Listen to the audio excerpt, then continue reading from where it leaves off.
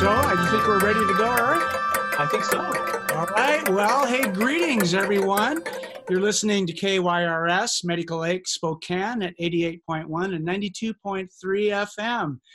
And this is Art Hour. I'm one of your hosts, Mike Malsom. And I'm your other host, Eric Woodard. Eric, our guest today, and probably our guest to start off the new year, we have a very esteemed art couple, Raja Bose and Ellen Picken. And you guys just recently got married, I'd say within, was it 2019? It was, yeah. Just a few months ago, if you look back through the last year. Yeah, September. Yeah, September. We barely made the cutoff for a 300-person wedding. It feels like it was about 2 weeks ago, though. Yeah. And I saw you did it at the library. Why did you choose to do it at the library? Well, the library for us represents a real center of the community, and neither of us are particularly religious, but we do have a faith in our community. So it was big enough to host all the people that we wanted to invite to it. And it also just represented our love of literature and learning, besides it being a center of the town. So we were talking earlier, well, Ellen, I know you have a background, I think, in graphic arts, or at least I think that's what you took at Eastern. And then Raja just found out, had gone to Pullman, went to school there, and then came up and got in the creative arts writing program at Eastern. So is that how you guys met, is through art or some sort of art gathering originally? No, actually, we just met by chance. Although through the arts in an indirect way, through a friend of mine who's passed, Sam Jordan. A tragic story of, I was in a band called Flying Spiders years ago, and a great friend of mine, we had been in journalism together and went through the Spokesman Review, were laid off together at the same time, and, started a band. And years later, we were doing a event for Sam down in the park, and a bunch of friends came together. We were trying to raise awareness for park. Part of that park was going to be renamed at one point, and we were trying to raise awareness for Sam potentially being the name for that park. That didn't work out, but which was fine because they did name it after people of the sun. And but so Ellen and I met there. Yeah, tangent story, but a friend introduced us at that party. So it was a chance meeting. I would think we were both pretty active in the arts, and Ellen had just moved back to town at the time, and so I kind of think we probably would have met later anyway, but it was a pretty special time to have met. Oh, very nice. Ellen moved back to town. Where were you, Ellen? I was kind of all over the place. I lived in Republic for about 10 years. By choice. I loved it up there. As kind of a little wild child in the woods. And then I moved to the Northeast United States for a few months, and then Japan for about a month. And then I ran out of money. And I'm living the artist life. And then I came back to Spokane to figure out what to do. And yeah, that's when I thought, I need to meet some new people. I've been out of town for a long time. And I went to the park naming event. And yeah, that's where Kate introduced us. She assumed we already knew each other. And Raj started stalking me. Yeah. It's what you do these days. Yeah. It's the most romantic online stalking you can do. So maybe I'll just start with you, Raj. How did you get started in the photography, the videography, the storytelling through those kind of visuals? Was that something you had started like when you were high school or earlier, or did you pick that up or have a passion for that later in life? Yeah, it really came through my mom, who was never a professional photographer or an artist, but we grew up documenting our lives. My mom has hundreds of photo albums of our family, and if I look back at how I ended up getting into photography, it was through journalism. I was at WSU. Well, prior to that, I was at Pullman High School, and part of the yearbook club and those kind of things. But it wasn't until college that I really sunk my teeth into, documenting people I didn't know, going out and photographing people. And,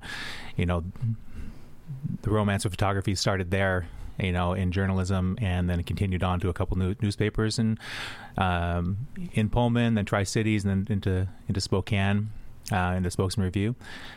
And that's kind of the backbone of my, creative engine, and is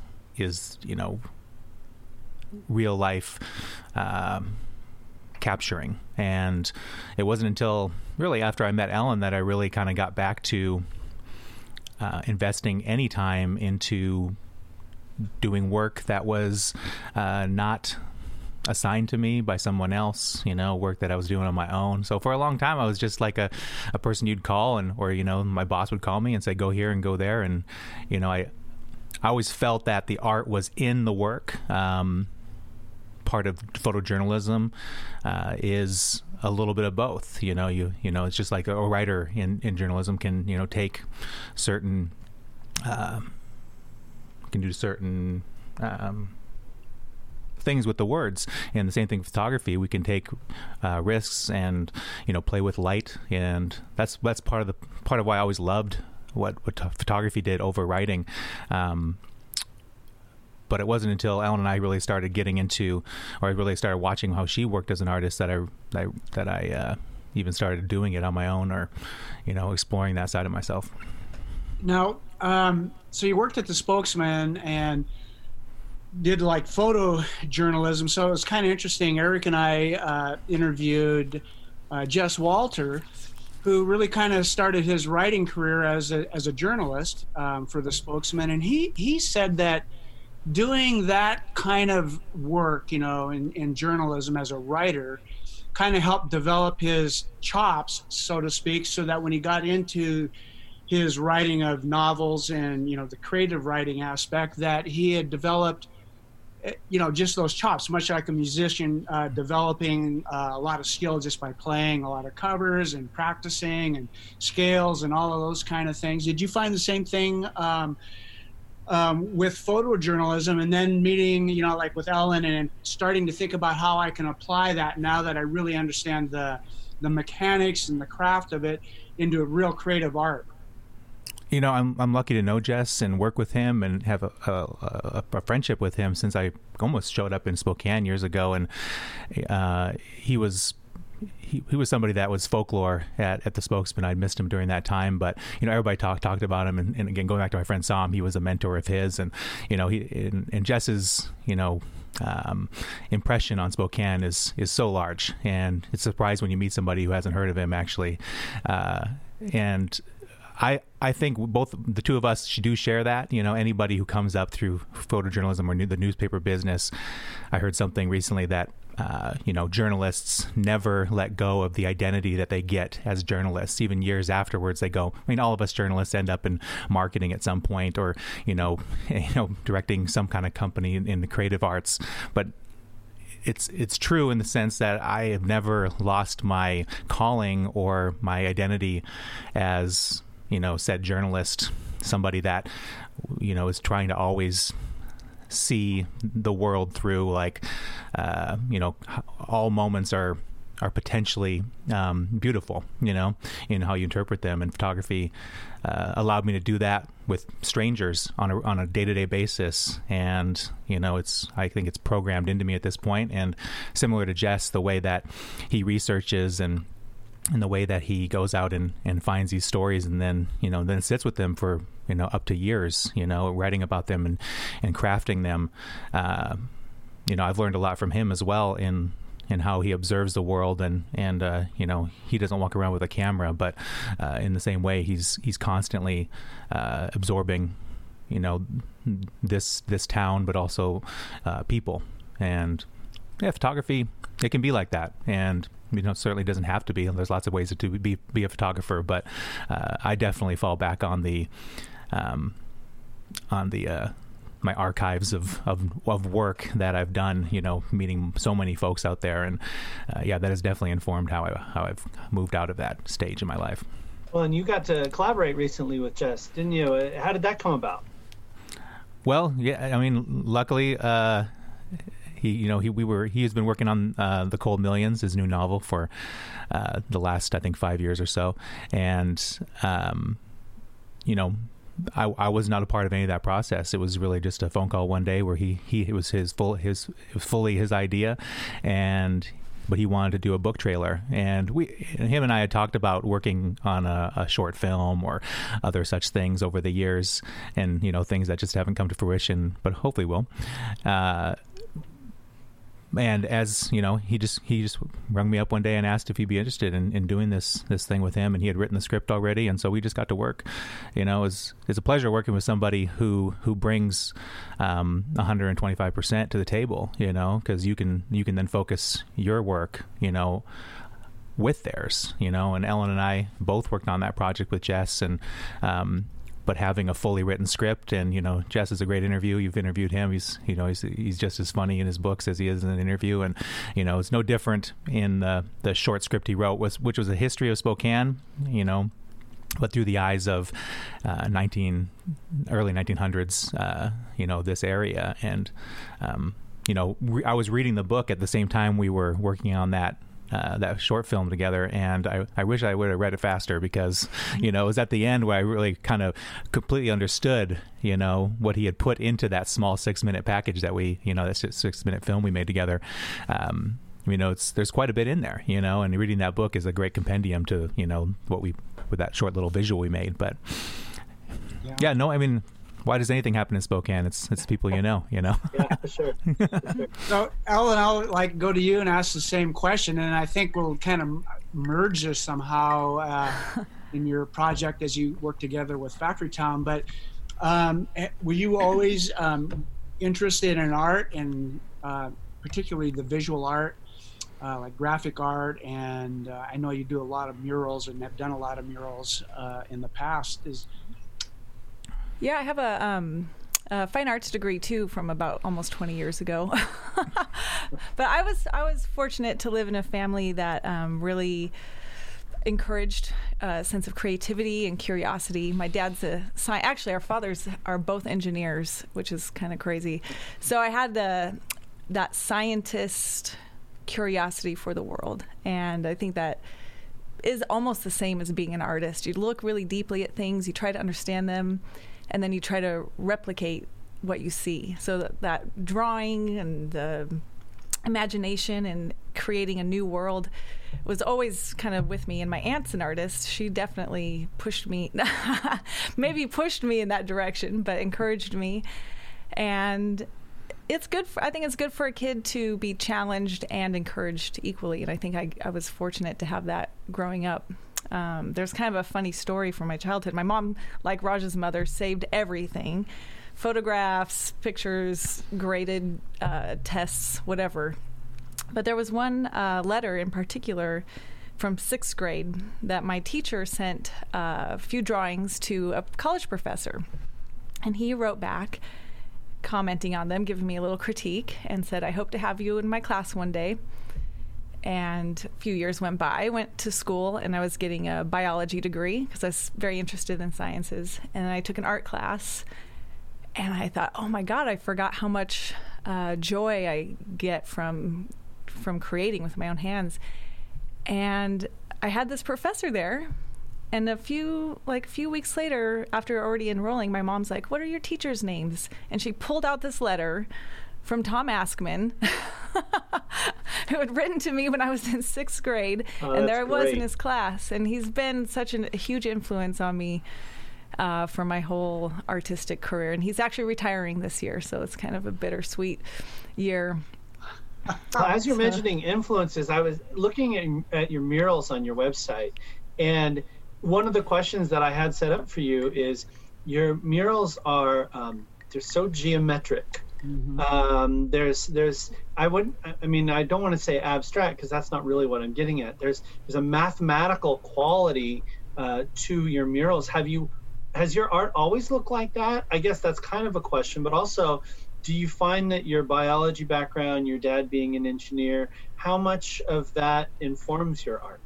I think it's Yeah, I've been kind of thinking about that too as my work's become more and more abstract. It's abstract, but it's also definitely has. I have to use math when I put the artwork up on the walls, and just a little bit, not too complicated stuff. But yeah, I always told myself I was never going to sit at a desk like my father with my back bent over and my pencils and erasers.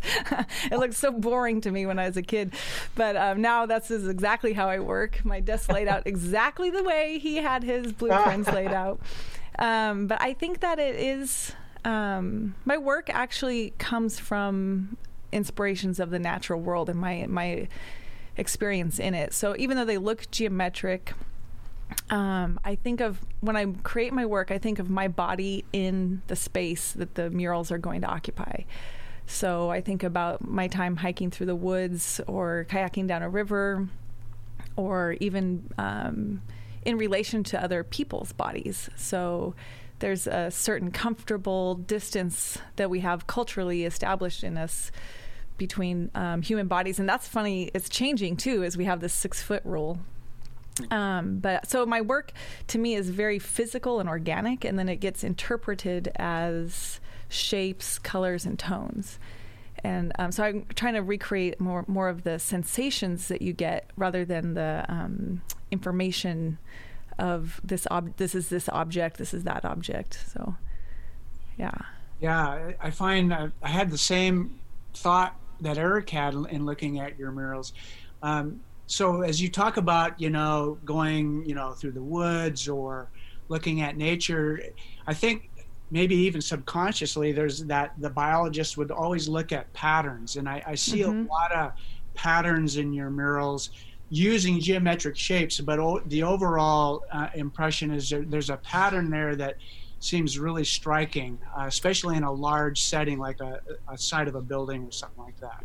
Yeah, that's a really good observation, and definitely 100% I would say yes. Our whole experience is made up of particles moving and relationship between the living and inorganic world, relationship between different organisms, and those patterns have detail on their own as individual shapes, but then they create a larger picture. So the work that when I try to create work like the mural work, I'm thinking of the whole space, like how the entire piece is going to flow together, and then you can work down to the smaller details, and so you can enjoy it at a close range or a distance too.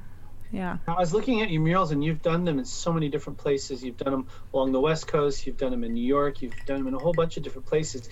Do you get to go back and watch people interact with those murals? Because that seems to me that would be maybe the most fun part is watching them interact. But so many of them are in Bellevue or downtown Seattle or New York City. Right. Yeah. There's a lot that are in private office buildings too. So I never get to go back and see those unless I suddenly get a badge to get into Google's headquarters or something. But I do really love the work that's out in the public though, because as I'm painting it, I get to talk to people who live nearby, and that feedback, man, the first mural I did actually was here in Spokane. It was through Spokane Arts. It was underneath the underpass on Wall Street. Which I live 3 blocks away from that. I walk through it every day. I love that one. Yeah, that's cool. And actually, I painted that the same month that Raj and I met. So that's cool. the beginning of everything, really. Right. And being able to interact with all the people that use downtown and understand how art affects their lives is something simple as some lines painted on a wall. Really made me reconsider studio painting. Why am I doing that? It's so private. And I still do studio painting, but the creating an environment that people love and enjoy and even get to participate in making. If somebody stands there for 5 minutes and starts talking to me, I'm like, here's a brush, start painting. So that it becomes integrated into the community, and people are proud of it, proud of the work that they've done to help build it. And they get to meet people that are unlike them, as they stop as on their walks. Instead of just passing by each other, they get to stop and paint next to each other. And so I thought, oh my God, I have to keep doing this. I love working with the public as I'm working. Sure. You're listening to KYRS Medical Lake Spokane 88.1 and 92.3 FM. Art Hour receives support from South Perry Pizza, featuring rotating local artists and serving hand-tossed artisan pizza, beer, and wine at 1011 South Perry Street and online at southperrypizzaspokane.com. We got the blues now. Surely ain't got a thing to lose. Hang out with me, Jukebox Jenny, on Sundays from 6 to 8 p.m. to hear America's very own music, the blues. Let me help you shake the trouble out with a mix of funk, R&B, and blues from Delta to Chicago. You'll hear... and... I'm just a Mississippi woman. I want to get back to my blues. and... Work every day, breaking my back, chasing my dreams, but ain't got jack. don't forget to shake your rump to... I'm living for the weekend. It's a cocktail that will soothe the soul. Working Woman's Blues, Sunday nights, 6 to 8 p.m., right here on KYRS.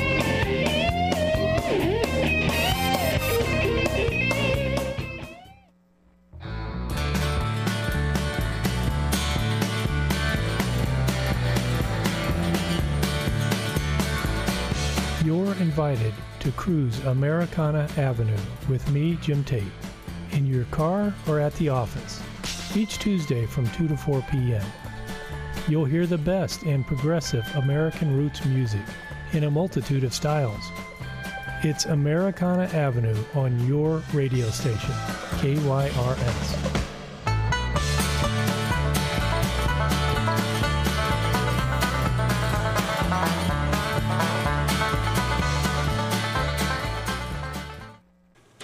Art Hour relies on support from listeners like you. Just $3 a month helps keep KYRS going strong, and you can help by texting GIVE KYRS to 44321. That's all one word, GIVE KYRS to 44321. Art Hour receives support from Saga, the Spokane Arts Grant Award. Information online at spokanearts.org. If you would like to listen to any of our old shows, you can find us anywhere you get your podcasts by searching for Art Hour. Well, in the photographs on your website, you had some pictures of people helping you with Fresh Soul. Mm-hmm. Was that something that you planned to do, or was that something that happened organically? No, that was definitely a planned community-based painting. So Gonzaga University has a program that they get their students to go out and work in the community. And Fresh Soul was just getting started. And they have all these kids in the neighborhood. So we got students, and this was through Spokane Arts, actually. Great organization. I'm sure you talk about it all the time on your show. But they planned to have that community collaboration. So I created a design that anybody could paint. So that's why it's really pretty simple. But yet it has a lot of motion to it. It has a lot of color, and it's very colorful. But what we weren't planning was that we had about 40 volunteers and 20 paintbrushes. So it turned out to be a really good problem, because somebody would be painting and somebody would be waiting. And if somebody wanted to paint, they would have to go up and say, "Hello, my name is so-and-so. What's your name? You're doing a great job. Can I paint now?" And that's how people got to know each other. Rather than everybody having their own individual brush in their own world, they really got to interact on a deeper level. I think sharing is a very important part of being a human being. Yeah. We don't all need our own things. Moving from there to, I know one of the projects you collaborated on, and you talk about things changing all the time, and you also talk about getting people to participate in the art. The show you guys had at the Terrain building, Jacob's Ladder, I believe, was a very interactive type of a thing around change. Also, maybe symbolically ascension or progress, like using the Jacob's ladder metaphor type of a thing. So that's one that you guys collaborated on. How does that work now when you guys are combining both strengths but different creative mentalities and the way you look at the world and how you try to create that world through your own story? Do you want to go ahead? Do you want me to? Go ahead. Well, I think actually after the Fresh Soul painting, because Raj did a really great video for it. He was still working at Gonzaga at the time, so that was his job, was to document these sort of things. So happened I was doing the painting, but I think that's where we kind of started getting the idea of working together as collaborators. That was a really long time ago, just very beginnings of that. So then our first collaborations were in video, actually, doing some commercial work for Downtown Spokane Partnership. And that was kind of our first practice run at working together. By the time we got to the Jacob's Ladder installation, we'd done a number of collaborations as Factory Town. So I think we were pretty comfortable with sharing how we work together. Mm-hmm. I want to try to describe how we do it. What's that? Yeah, how do you complement each other? Like, Raj, what I guess viewpoint or ideas do you bring, and how do you combine both of those to come up with something that's totally creative on its own? Mm-hmm. I think it is pretty interesting how especially couples work together on this kind of thing. Artist couples, we know a few, and a lot struggle with that process, and because there has to be a pretty open communication constantly. And it's really because I give it up to Ellen here, because she's a great communicator and a great thinker, big thinker, and the way she just like you heard her talking about her art, she takes a lot into consideration when she is planning a piece. And maybe she doesn't like to be considered an organized person, or but that at the center is why her art is successful, and that's why she can execute these huge murals. And a lot of people get drowned out by that kind of work and end up going back to small paintings in their studios, because it is such a undertaking to be able to take something from a piece of paper and put it on a building site that's 4 stories tall.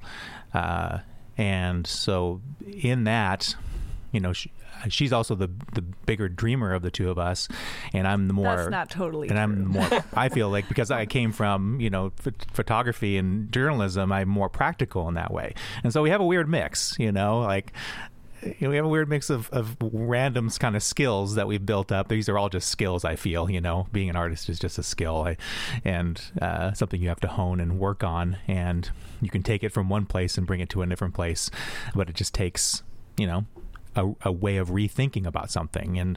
And just like we were talking about earlier, the way I thought about photography was basically a way I thought for about 10 years, and as creative as I ever was in that respect of the documentarian, it was still a box. You're living in that specific box, and it wasn't until I could really think about working with somebody that we can. There's plenty of people you could work with, I feel, and we've partnered with other organizations, and we've each partnered with other artists. But any collaboration between 2 artists is going to be unique to that collaboration. And then, of course, we've done multiple things over the last couple of years. We started, with Terrain, and I forgot about I had been part of the first Terrain so many years ago, and more than a decade ago, and just doing photography. And if I look at my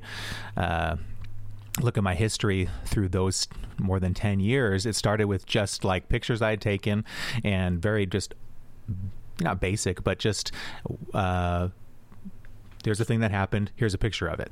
And, very little coloring or very little changes, no moving of any, substance in the photo. And then the next year was a more interpretive kind of photography. And then by the time I met Ellen, we did, this really, I think it was a conceptual piece where we both we took a bottle that I had found on my grandmother's farm years ago, and we both interpreted it in our own way. So I photographed it and she drew it. And then we also did a interactive piece with it where we left the bottle full of water in the space and let people like move it around and take photos with it and interact with it. And by the end of the night, that thing was sitting in the corner just totally trashed, like how interesting, like this is how art is treated, even though we celebrate art in terrain, but we also, we can also like watch it be destroyed right in front of us. But anyway, that experience like has led to more and more exploration of what we can do. But it wouldn't be possible. Like what we have done has been largely possible because the world around us, our city has embraced art, and in a big way in the last 10 years, and in a way that has changed how people can see it in Spokane. And I didn't live here I haven't lived here as long as Ellen has. I didn't grow up here, but just hearing about the history in Spokane, I think there's chapters of the arts in Spokane, and I mean, feel lucky to be in this chapter and the changes that have happened, and the openness that organizations like Terrain and Spokane Arts have to allowing artists to explore things. Yeah. Well, as you're talking about exploring, a lot of this stuff is public, whether it's mural or whether it's, Downtown Spokane Partnership trying to get people to come downtown. What has it been like? I mean, obviously you're still collaborating, but what has it been like since the shutdown? How has your work changed? What have you been doing during this time? Oh, man. We're fortunate to have a couple of little commercial things still going on, but I kind of wanted to finish up on Mike's question, actually, like, how do we collaborate? Because I don't think we totally answered it. Yeah, I dominated that one. Ellen actually knows how we collaborate. Let her talk. But I think, one of the things is definitely having the space and having an outside party believe in you. But I think as a couple, I had always seen an artist in Raj. I don't know if he saw it when I first met him. I had to keep telling him that he's an artist. I see it in there. He does dream big, and he has a very, very skilled eye for composition, beauty, and not just the superficial aspect of seeing, but asking himself, is it true? Is this true? As a journalist, you can shape the story and make a very beautiful picture, but it might be accidentally telling a wrong story. So he really thinks deeply about the world around him and how he is representing it. So I have total trust in Raj, and I think that is a huge part of our collaboration, is that we 100% trust each other.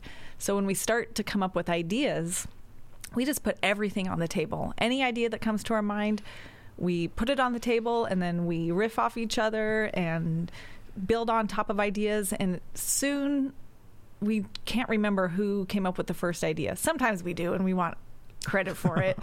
But most of the time we try to put our ego aside, because we are not making this by ourselves. And it only happens because we're working together. So taking out the ownership of specific ideas makes the work grow and grow and grow. If we cling to that idea and want to keep something that doesn't work for the art piece, then it's not going to be the best art piece. So I think that's how we really work. I call it fun idea time. All the ideas go on the table and nothing's wrong. And then we start to see what's the best out of all those ideas. And sometimes we save those other ideas for different projects. And then I think the total trust, and that's how our marriage works too. I would say we trust each other 100%. No idea is a bad idea. And sometimes some ideas just aren't possible. And sometimes they are. And so, yeah. Mm-hmm. Yeah. And we got to know each other almost alongside, the art, those things grew at equal rates to each other. And so, we were married last year. We mentioned that already. And part of the reason having the wedding in the library was because it really brought together a big portion of the kind of folks and the kind of thinking that goes into, our lives. We the idea behind Factory Town is not a commercial operation. It's an artistic one. And although we've supported it and worked with commercial entities and nonprofits and made work for them, the long-term big goal is to open up those organizations' eyes. Ellen does it really well with her big clients through Google and Amazon and the big five that she works with, and they see the ability of arts and the ability of Ellen, but also what art can do, in these places. And those companies they have their eyes more widely open to that idea. And we're moving to hopefully convince, our big five in Spokane that can happen here too, that we should really embrace the actual artist behind, the work. And as much as we love all the art that has been done in the past in Spokane, we don't want to live in that time. We love the Red Wheelbarrow. We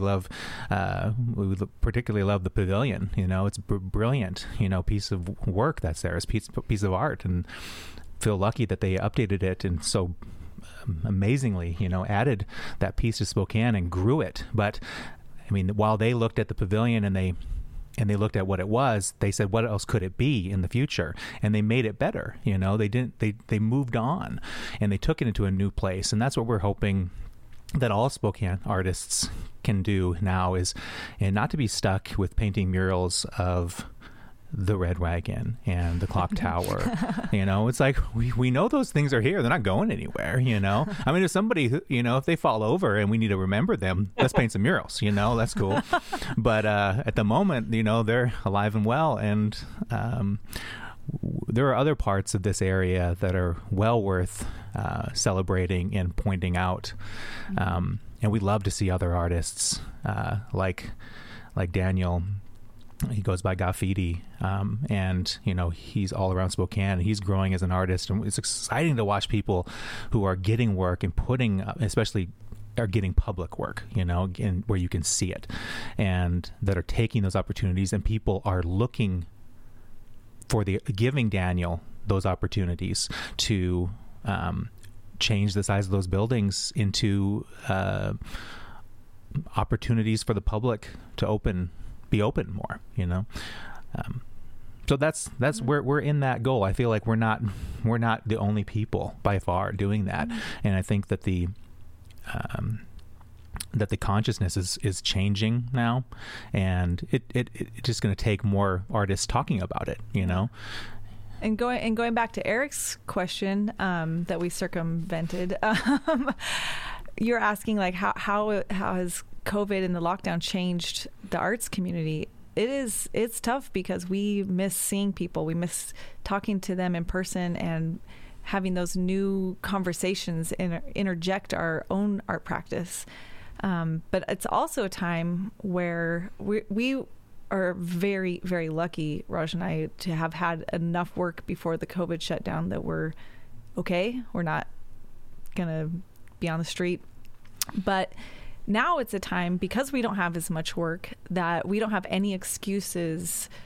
Oh, we have to work on this commercial piece. It's not very artistic. Now it's like, okay, we are putting all of our energy and efforts into thinking like, what do we want to really be doing? What's the real work that we want to be focusing on? And how can we, when we're ready to move forward, help our clients accept that? And how are you answering that question? What is the work that you've decided you really wanted to be doing? That's really good. Well, yeah, we are doing and conceptualizing, and a lot of that stuff is in its earlier stage at the moment. But we have been able to work with a few artists. The originals, right? We're working on some internal pieces, one we call the originals, which is just selecting an artist, and we started with Dario. And that was early. That was a few months ago now. But our newest one will be about Daniel, and so we're excited to, take people that impress us and are pushing our own thinking, and hopefully elevate their message in a way that they can't do on their own. You know, the power of video, and you know, it's ubiquitous these days. Everybody's making video, but how do we stand above all the other content creators out there? You know, I don't like to think of ourselves as, quote, content creators, but I understand that that's, you know, that we are out there in a world of podcasts and blogs and you know, everything between, and to stand above and get your message heard. You know, that I think that's something everybody's struggling with right now. And but I would say, Raj and Ellen, that both the Factory Town, you are putting a stamp on. I mean, if I see a video, like a music video, say like the ones you did with Carly Ingersoll, with her Window Project, or Tammy Bradley, the visuals that go along with the music, I mean, I think is just really, really beautiful.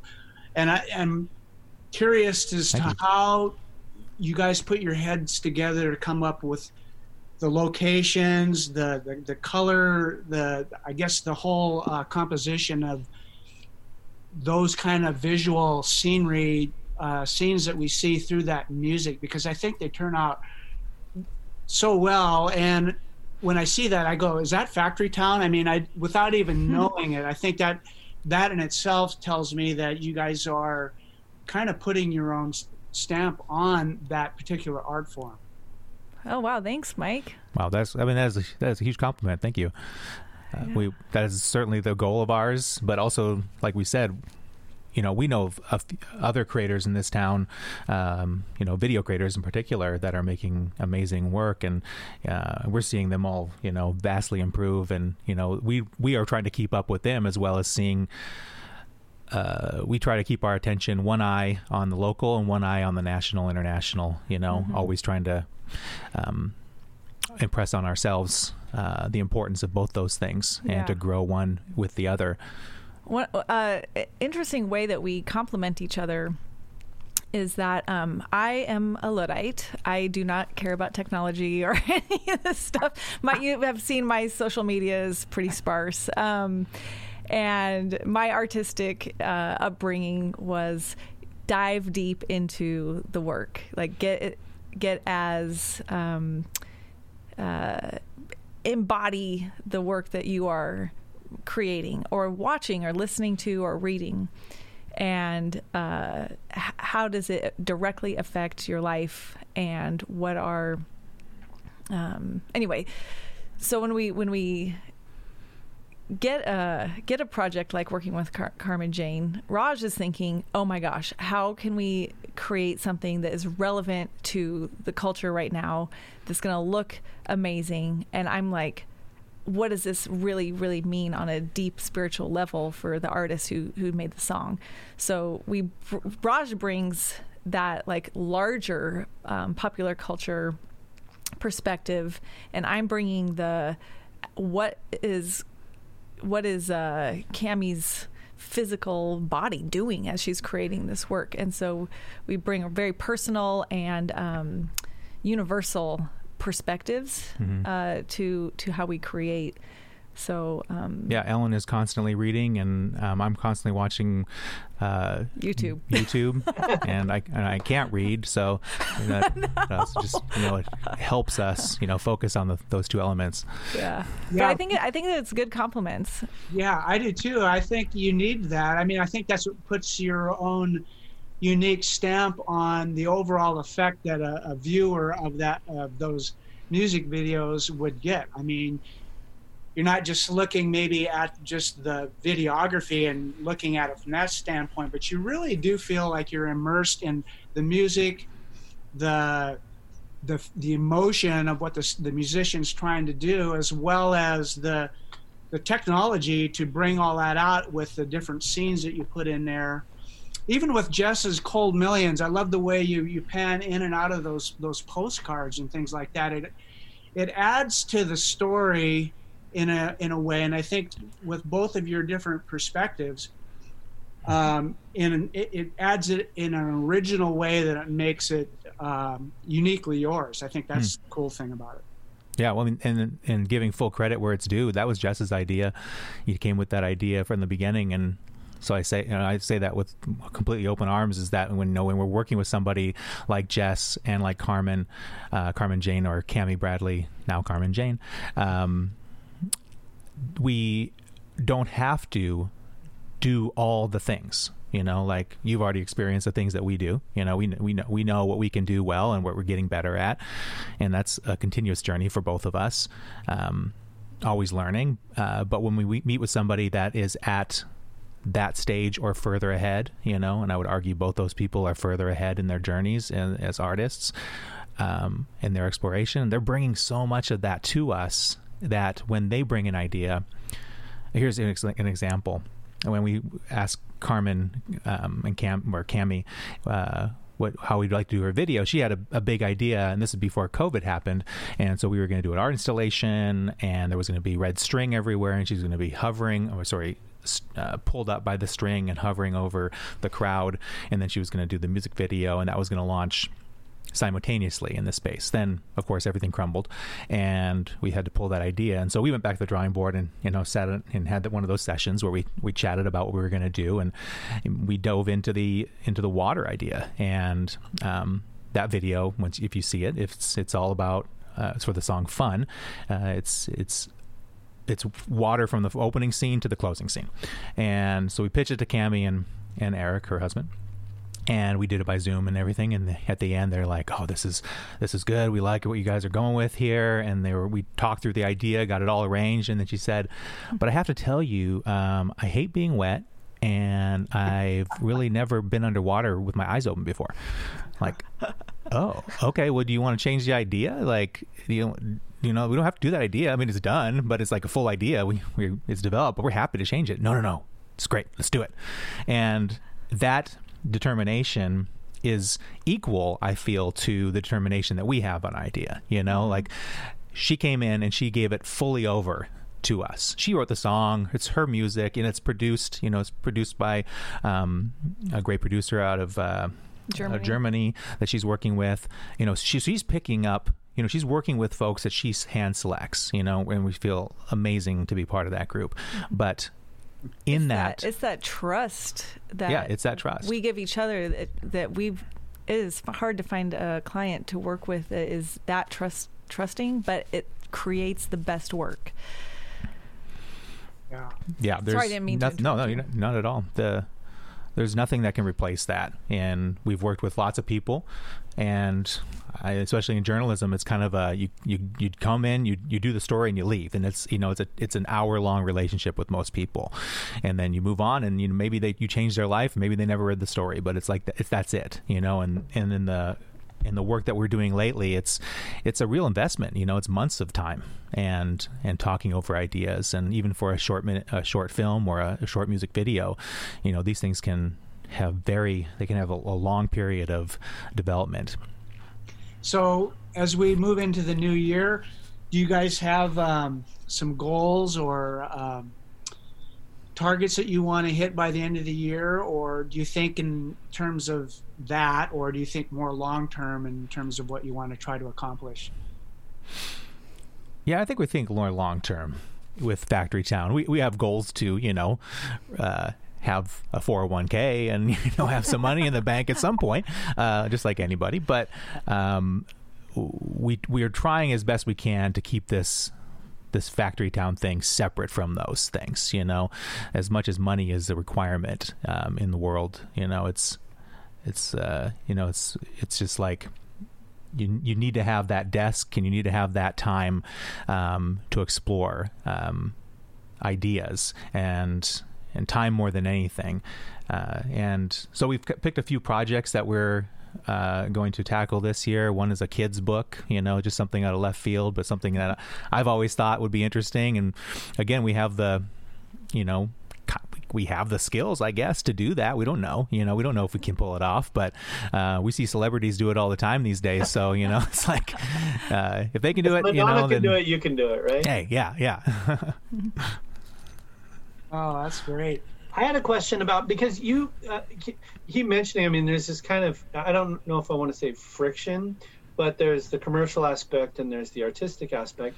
And I mean, as you keep saying the name Factory Town, my thought keeps coming back to, I mean, when I think what Factory Town is, you know, you think of some place that, you know, is built on an aluminum plant or something like that. So it seems very working class. So I'm just curious. I mean, it's kind of like naming a band, where it's kind of your mission statement in a way. It's like, this is who we are. How did you come up with the name Factory Town, and what does it mean to you?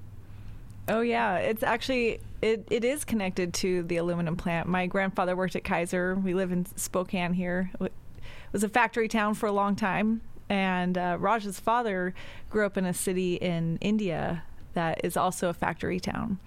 And his family came. My grandfather was a factory worker. The first, I'm half Indian, and my dad's Indian, and my grandfather was the first Indian who got to be in management at the plant there. It was a British-owned company. So like Factory Town, I'm obsessed with naming things. I think as my marketing brain / my headline writing brain is like, you got to hook them, you know, and the name means something. And so I get deep into the weeds on names. And when we came up with Factory Town, we wanted it to have some personal meaning for us, and we felt, man, it's a commonality there.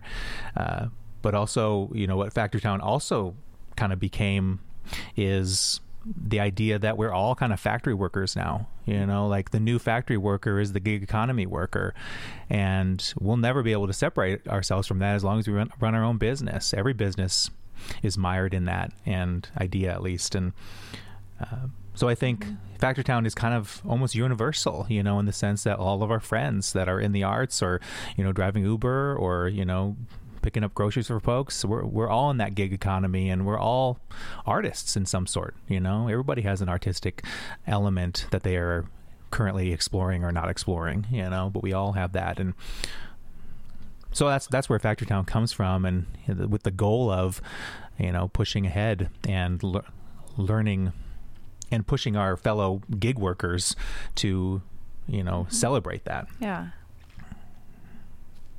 That's good. Does that kind of get at it? Yeah, it's great. I love that. That's a great metaphor for a lot of things. Well, it's about doing the work too. I mean, I think sometimes people are all about the product, and it's really about the process. It's about getting the work done. It's about, you know, the quote that keeps coming up when I talk to people on this show is, you know, Chuck Close said, "Inspiration's for amateurs. The rest of us just get up and get to work." You know. Yeah. Actually, you're right, Eric. That I was just going to add that in to Raj's comment, that it is just about like being grounded and sticking to the job until it's finished. Yeah.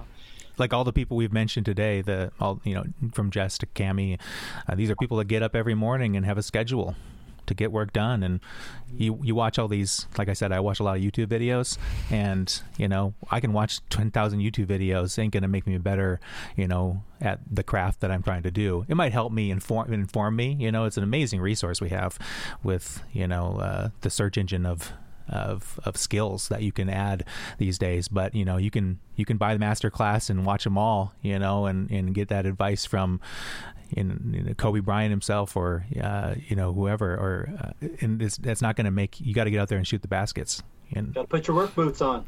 Yeah. You do not want to watch him editing a video. He'll be up until like 3 a.m.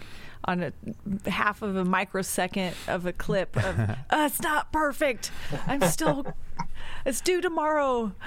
I love that. And I love that about a lot of the Spokane artists, and I think artists in general, of just how hard they work at their craft, you know, to really just get in there and do the work, as Eric said. If somebody wanted to do a video or had a project in mind, how would they get a hold of you, and what's the best way to get Factory Town involved, and or separately, Ellen or you, Raj, in terms of an art project, a mural project, or just a photography kind of a project? What's the best way to do that? Factory Town has a website and an Instagram, and just factory.town will get you there.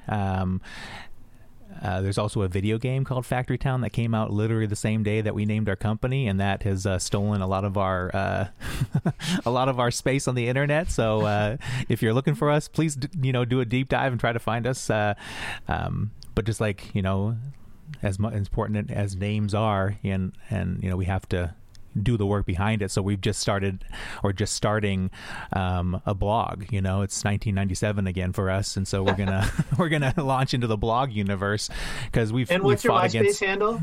Yeah, right. Yeah. We got the sparkliest MySpace page out there.